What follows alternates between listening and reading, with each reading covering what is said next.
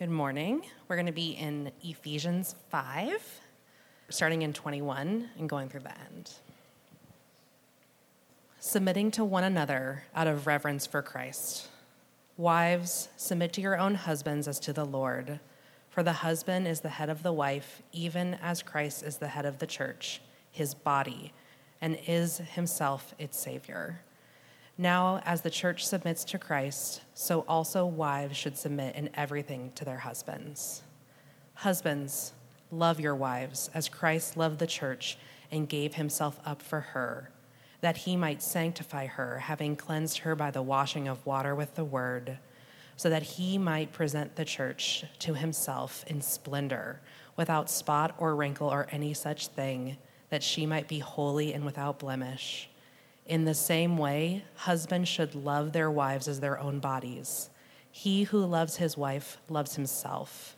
For no one ever hated his own flesh, but nourishes and cherishes it, just as Christ does the church, because we are members of his body.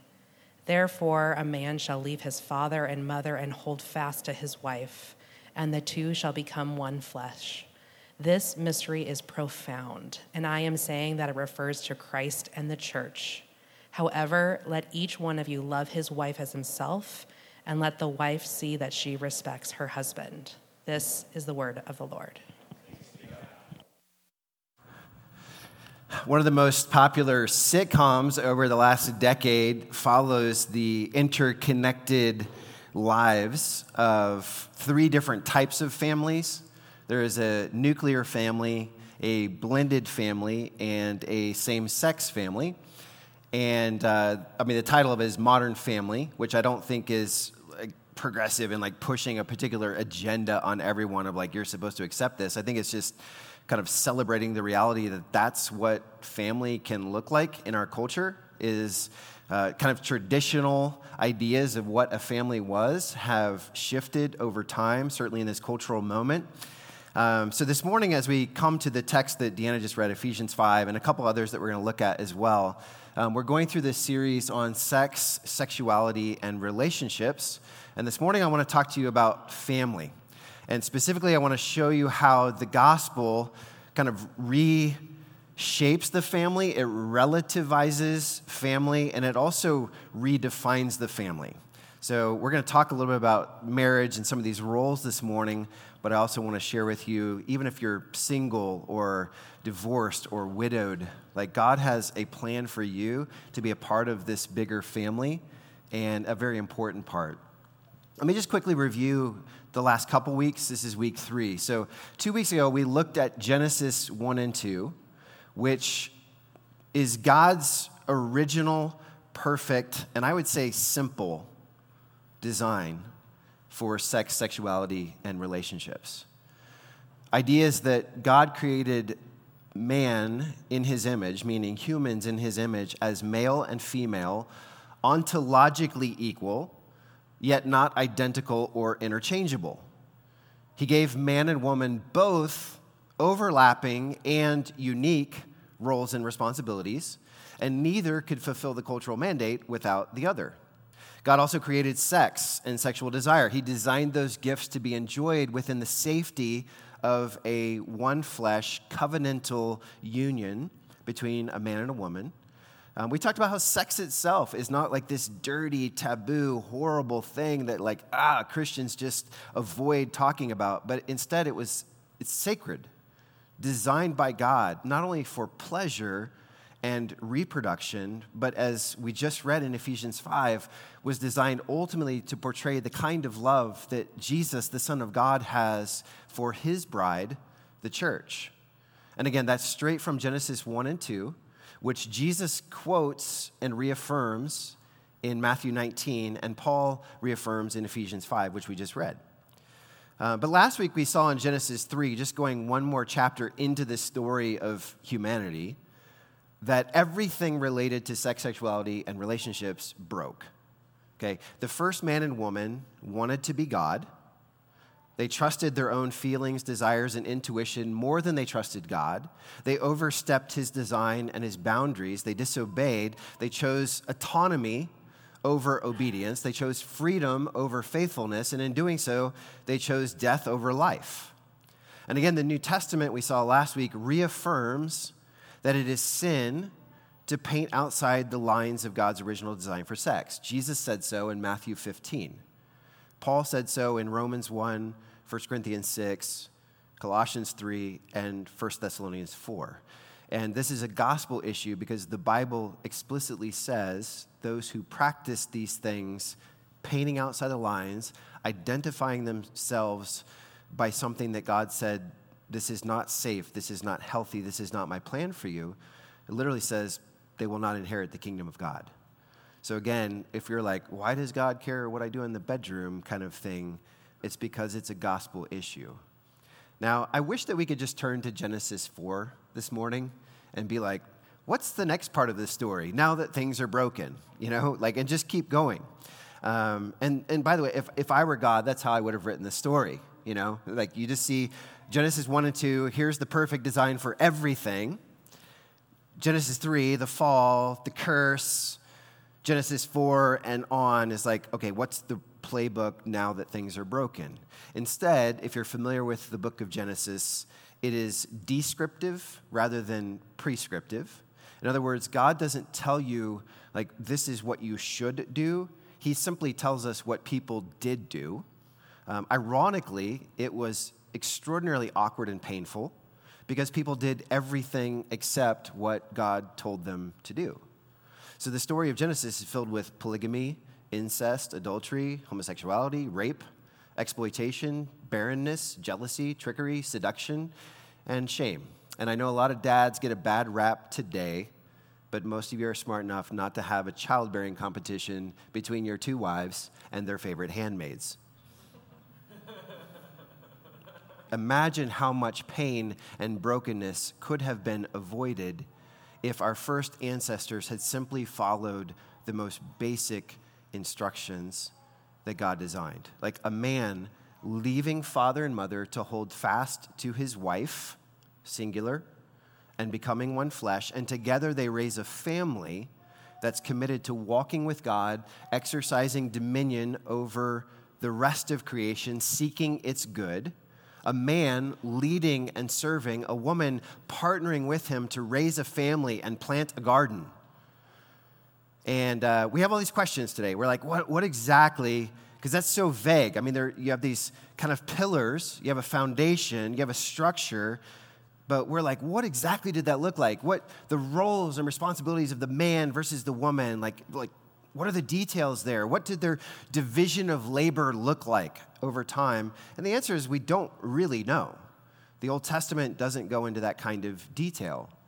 But I think we assume both too much and too little about what the Bible actually says about roles and responsibilities.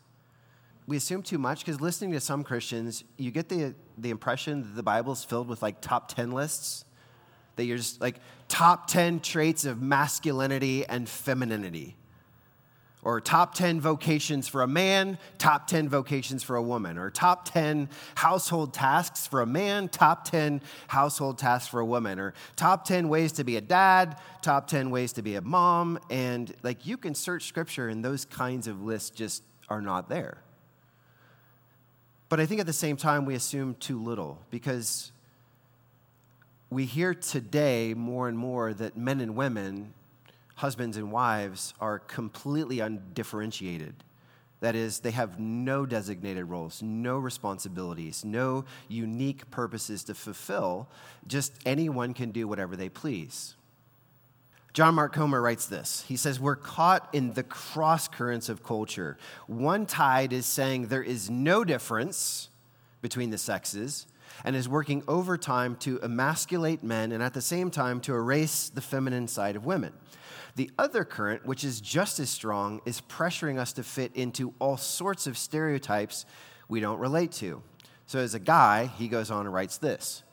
Should I be the 007 stylish, tough, smooth, womanizing kind of man? Or the NASCAR, drink a six-pack every night and work on my Chevy man? or the Donald Trump mogul power suit, I have everything man, or the my body is a temple bro man who spends every evening at 24-hour fitness looking at himself in the mirror. This is what it means to be a man, going to Home Depot, eating red meat, driving a truck. Oh yeah, and whatever happens, don't cry. And if anything, it's worse for women. The spectrum of options is even broader. Should you be the smart, educated, I have my act together professional with just a little bit of makeup but not too much? Or the loyal, supportive, stay-at-home mom who packs her husband a brown bag lunch every day? Or the tan, model, thin, aloof sex goddess that men trip over? Or the all-natural, outdoorsy, no makeup at all girl who spends her days off hiking and juicing spirulina? The answer is no, not at all. The trick is to eject the stereotypes imposed on you by culture while keeping your grip on the role set in place by God. Okay, so what I want you to see this morning is between these stereotypes and extremes, too much, too little, you can actually go to Scripture and see very clear but basic outlines of distinct roles and responsibilities for men and women, particularly husband and wife. And throughout Scripture, we can kind of trace this arc, this pattern, this one big idea that I want to give you that's less about the differentiation of the roles, though there's some of that, and more about how we all, men and women, married and single, work together to show the world something completely different. So here's this one big idea. Men and women are designed to create a family that reflect the image, love, and purposes of Christ. And again, whether you're married or single or divorced or widowed, you as a man or a woman, a boy or a girl, are part of this family that is meant to reflect the image, love, and purposes of Christ. Now, as we come back to the text in just a moment that we read together this morning, Ephesians 5, this is called a household code. So when I use that language, a household code, and there are a number of these in the New Testament, this was Ephesians 5. There's another one in Colossians 3, Titus 2, and 1 Peter 2. And basically, to summarize a household code, they all sounded something like this. Basically, like, wives, submit to your husbands and respect them. Husbands, love, honor, and cherish your wives. And children, obey your parents. I know, really toxic stuff. Our culture thinks so. Thinks that those three basic instructions are really toxic and unhealthy to believe, let alone try to practice. I want to note that we think just very much in terms instinctively about our culture, what marriages in a Western, first world, progressive, like post-enlightenment, post-industrial revolution, highly technological, highly connected society looks like. And it's important to note right out of the gate that that is not the kind of culture that these household codes were first written to. Let me just share a little bit about ancient Near Eastern and then later Greco-Roman culture. Way back then, family life was almost always multi-generational. That is, you always had parents are living with their own children, but typically there would be another generation or two or three, depending on the lifespan, but often you had 3 or 4 generations living together in these small villages, and that was just normal. People did not move away from their families and go strike it out on their own. In these small, like agrarian farming communities, people lived together, they did life together. So when Paul's like, hey, leave father and mother, we're like, yeah, no problem. I left for college a long time ago and I didn't go back. But in these cultures, that was actually a more difficult thing to say, I'm leaving my parents' custody and care to take responsibility for a woman and then a family, even if we're living close to each other and still doing life together, okay? Men were married by their late teens. Girls were married in their early teens. And the vast majority of marriages were arranged. Like your parents just did this math of like, here's a good family with a good reputation, so you're going to marry their daughter once you turn 17 and she turns 13. And it just happened. And what you may hear in that, which is a fact, is that way back then, most marriages were not for love. People did not marry for love. They married for survival. So there was very little back then as people were just working the land and raising cattle or sheep and farming and maybe being craftsmen or craftswomen. There was very little about romance. There wasn't time for that. People were trying not to die as families. Culture was very patriarchal, meaning the oldest males in families and clans and tribes had the most authority and responsibility. Most men were farmers, herdsmen, fishermen, or craftsmen. That was it. And you typically did what your parents did and what their parents did before them. You learned a trade. You worked together as bigger clans and families to make a culture. Most women fed and clothed and taught their families. This is interesting, especially by the time of the New Testament, the Greco-Roman culture. Men were often unfaithful to their wives and had almost unilateral freedom to divorce them for any reason at all and go marry someone younger. So that is the backdrop for these household codes like Ephesians 5. You have patriarchal, agrarian, multi-generational cultures. Today, like in a very egalitarian way, we may freak out, maybe even some of you freak out, because Ephesians 5 starts with the word submit, and that to us can sound like a dirty word. It can sound controlling. It can sound domineering. It can sound oppressive. I was reading a number of different perspectives on these household codes, including some liberal theologians and some just secular people writing philosophically saying these were literally designed by men to control and dominate women. It was a misogynist culture. Ironically, though, when God gave these commands, that's not how the first man acted. He didn't say like, oh, sweet, I have this authority. I'm going to dominate Eve and subjugate Eve. In fact, he did the exact opposite. Instead of dominating, he abdicated, which is it's just falling off the other side of what God led a husband to do, is just basically being a passive partner in a marriage and saying, I'm not going to accept responsibility to lead, to love, to serve. I'm just going to do kind of nothing. And the serpent in the garden does this end run around any authority or responsibility that Adam had, and he goes straight after Eve. And it's like, where's Adam abdicating this responsibility to care for and protect his family?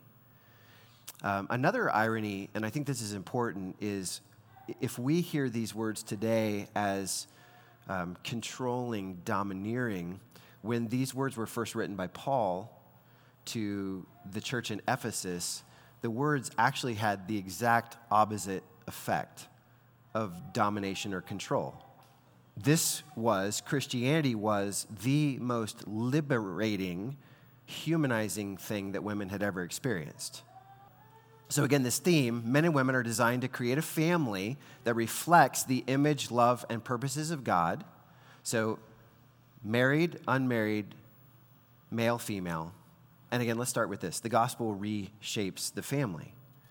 So the first radical thing in Ephesians 5:22, and again, I give you that backdrop of how families and marriages worked way back then, because the first radical thing that happens in Ephesians 5 is that Paul speaks directly to the woman. He says, wives, submit, respect your husbands. Notice he doesn't say, husbands, tell your wives that they need to get it together. And he certainly doesn't say, husbands, subjugate or command your wives. He talks directly to women. That's that ontological equality of seeing their value, their inherent dignity and worth in Christ, to just talk to them directly and say, I'm asking you to do something voluntary for Christ's sake. The word submit, again, like we hear submit, and it's a dirty word in our culture, and it automatically assumes in our culture superiority and inferiority, but there was kind of no such automatic meaning attached in this ancient culture. Submit was simply a way to honor someone with respect and obedience. For example, the church submits to Christ. That's what this text says, because Christ is Lord and Savior. He's the head of the church, Paul says, which implies some sort of authority and responsibility to care for the church. But Christ is not domineering. He's not abusive toward his bride. So it's not fair to say that Christians read these verses and automatically assume like it's fair game for husbands to be domineering, let alone abusive. This idea of inferiority and superiority just kind of makes nonsense out of the first verse that Deanna read, verse 21. Did you notice that? So you know when you pick up a Bible and you see these verse designations, let alone the gaps between paragraphs and these little headings, those bold headings are not inspired by God. Okay, that wasn't in Paul's original writing. And so in the flow of what Paul actually wrote, the last thing that he says before saying, wives, submit to your own husbands as to the Lord, is submit to one another. There's actually a voluntary arranging ourselves under one another. And it's not like we take turns, like now it's your turn, okay, now it's my turn. But in a healthy marriage, let alone other healthy Christian relationships within the family of God, there is a mutual submission, like clearly eliminating this idea that someone's superior, someone's inferior, because if we're all submitting to one another in the fear of the Lord, who's the leader? Who's the one that has the superiority? Furthermore, and this is interesting, the Bible says that Jesus not only submitted to his heavenly Father, it says in Luke chapter 2, verse 51, he submitted to his earthly parents. Okay, so this is the eternal, uncreated Son of God voluntarily submitting to earthly parents, again, as it's a way of showing respect and honor to someone. The next radical thing is in verse 25 and following, and this doesn't sound radical to us, but it was the command to husbands to love their wives. And again, I gave you this context of men would hear this and be like, what? Like, love my wife? Like, let alone as Christ loved the church and gave himself for her. And they would be like, I didn't get married for love. I got married to have someone bear me children and carry on my family name and keep a reputation and an inheritance intact. And that sounds really gross and crude to us. And I'm glad that today people can date and marry for love and say, I'm choosing to commit myself to you instead of just being arranged with you. But the women, as they hear respect your husband, they'd be like, of course, that's what everyone says. The husbands love your wives is something that nobody was saying. The idea that there's a specific command that a husband would take his headship, his responsibility, and say, okay, great, I have some authority rooted in the creation story. What am I supposed to do with that authority? And Paul goes on, well, you're going to use that authority now to serve and sacrifice for your wife. You're going to nourish and cherish her just the way that you see Christ giving himself for the church. And this doesn't sound anything like domineering male chauvinism. And it certainly wasn't written to give men unquestioned and unlimited authority over women. Again, it gave unprecedented rights to wives and women, and it told men, you have a responsibility to give yourself away in loving and serving your family and seeking their good. And this is a gospel point because this is the pattern of Jesus. That the model that Paul keeps holding up is like you're submitting to him as you would to Christ. Husbands, you're loving as you see Christ loving. Children, later, chapter 6, it's like obey your parents in the Lord because sometimes your parents are going to be wrong, and that submission is a voluntary and humble thing, not a I'm submitting because I think my parents are right all the time. But the pattern is Jesus, who takes his infinite authority over his bride, takes our liabilities on himself, gives himself away, like literally dies on a cross to purify and nourish and bless us forever. So, men, I kind of want to take this right to you. Can this be said of our leadership in our homes? That there isn't a whiff of woman do this, I'm in control here, I wear the pants in this family. But we do say, like in the created order, I've been given a responsibility, and I embrace that responsibility to make sure that my wife knows how loved, how treasured, that she is nourished, which is a word for like feeding, which would be literal, physical, like, great, you put food on the table. But men, our wives don't just need like provision. Our kids don't just need provision. They need our presence. There's a way of nourishing that goes beyond just like I put food on the table because I work hard, but I'm never home. It is a nourishing of their psychological needs, their emotional needs, their relational needs to have a present husband and father. So as I share this, I've just been thinking through this whole series. I don't really care that much about sounding traditional or sounding progressive or like urban or something. I care about honoring Scripture and following the pattern outlined in Genesis, explained by the apostles, and lived by Jesus himself.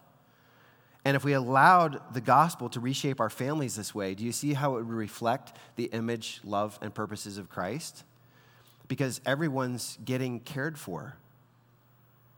No one's slipping through the cracks. No one's being dominated. No one's being relegated to a lower tier of living. This is elevating and humanizing and liberating people to be all that God designed them to be. So that's how the gospel reshapes the family.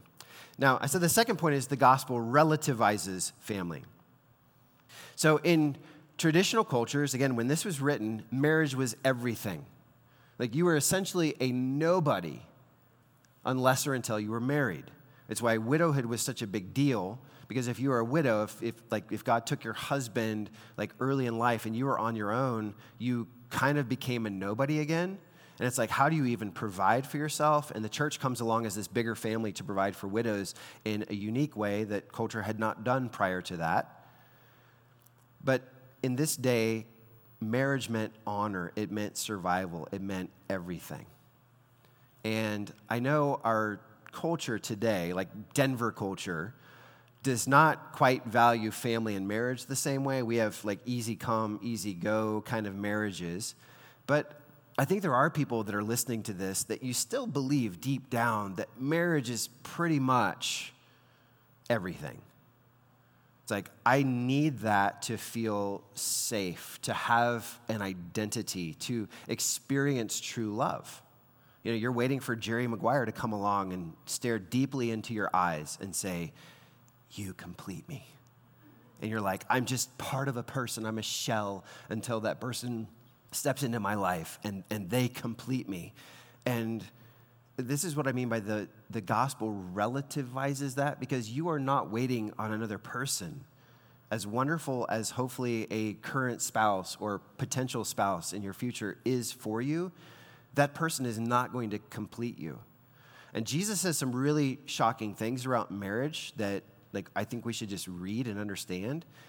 Because even Jesus doesn't say, yes, marriage is this unique, it's the highest and best love. And if you want to experience love on earth, you better get married because that's where it's at. So you're familiar with this in John 15, where Jesus is teaching his disciples about the vine and the branches and basically saying, you need to be connected to me. We are one organic unit. The church that he's going to flesh out through his sacrifice of himself is this related thing.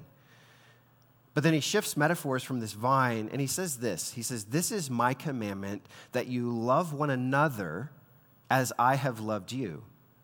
Greater love has no one than this, that, and if we stop there, culture today would maybe be like, or certainly culture back then, greater love has no one than this, then today we're like, then you get married, like that romance and those feelings for that person, and you complete me and all that.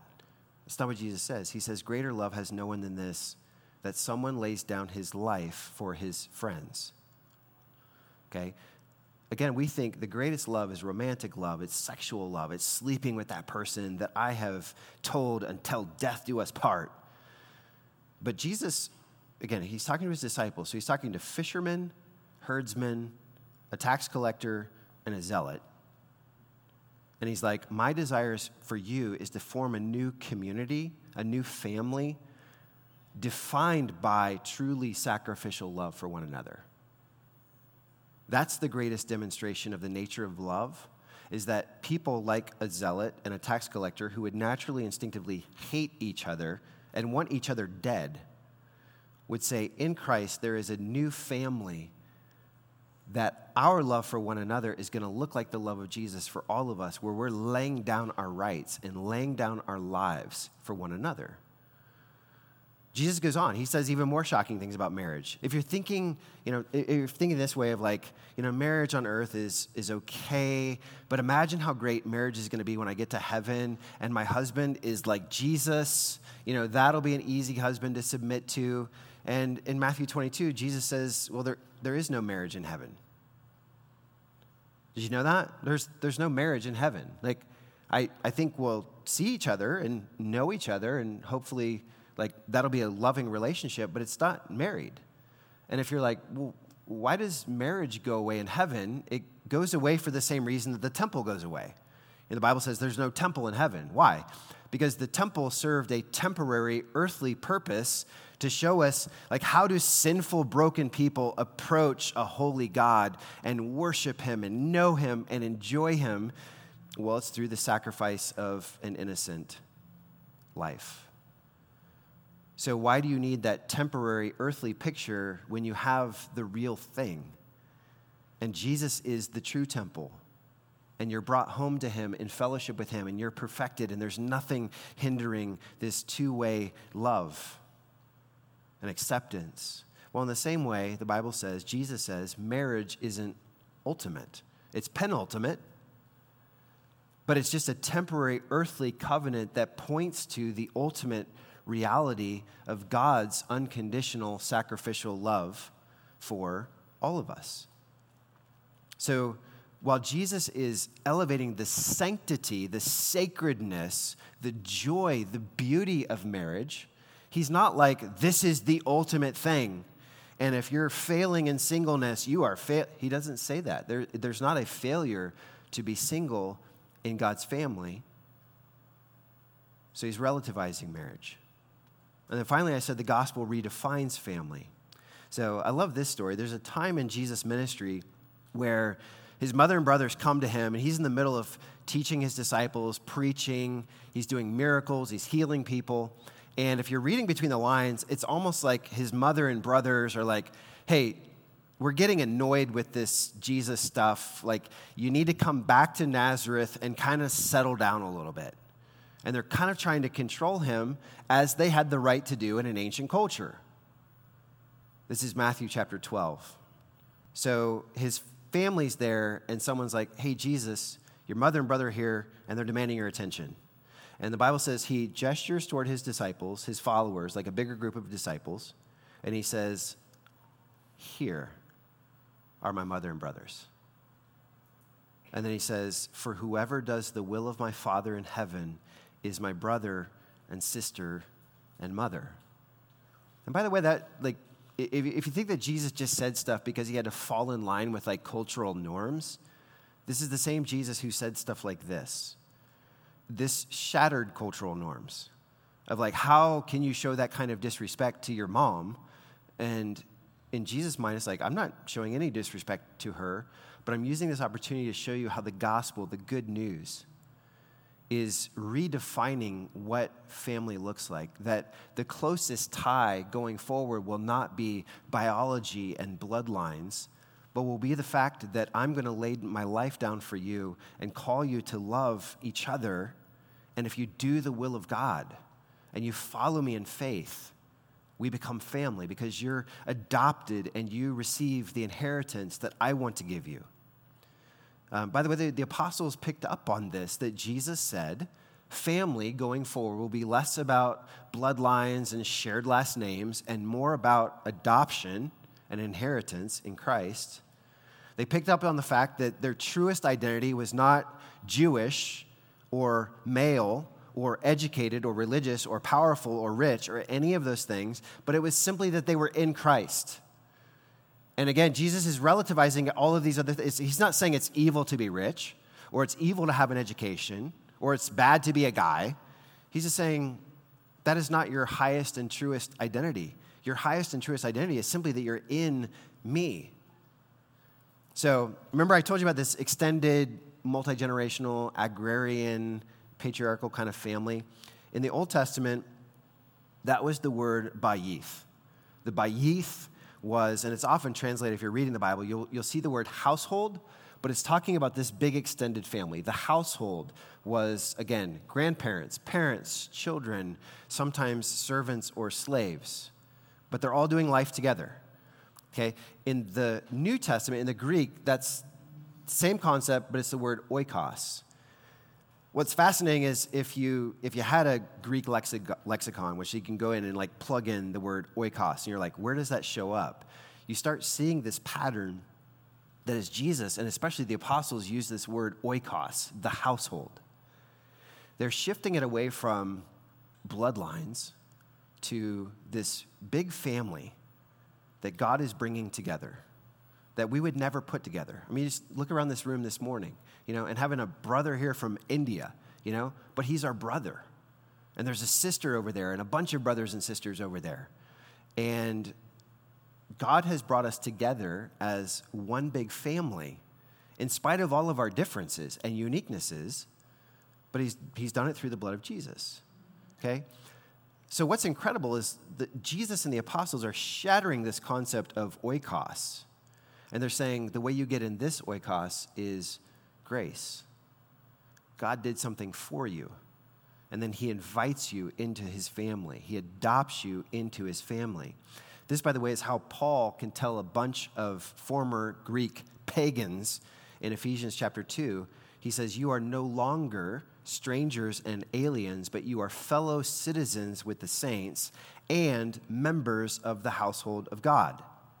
Okay, so again, he's saying we are all responsible for and capable of this kind of family. Whether you're married or single or a man or a woman, we are designed to create a family that reflects the image, the love, and the purposes of Christ. So, do you think of church as family? Again, we do this easy come, easy go thing with church too, where we kind of go and we shop at church, which is like this nauseating concept of I got to figure out this church that's right for me and ministers to me and I feel fed and all that. There's a place to that. But there's also a bigger place for coming together and realizing, do I see these people as brothers and sisters? Where, blood is thicker than water, but the blood of Jesus is thicker than blood. God has brought us together. And I want to be really slow about just bailing on my family.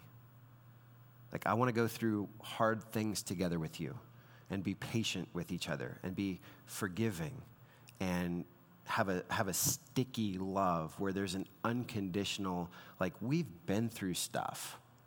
And it has deepened our relationship. It's deepened our affection for one another. It's deepened, I think of people in this church that I've done the most life with, where I'm okay submitting to other people because you fundamentally realize, I can trust your heart, which doesn't mean I trust your heart to be perfect or to be sinless against me, but just, we're going to keep doing life together.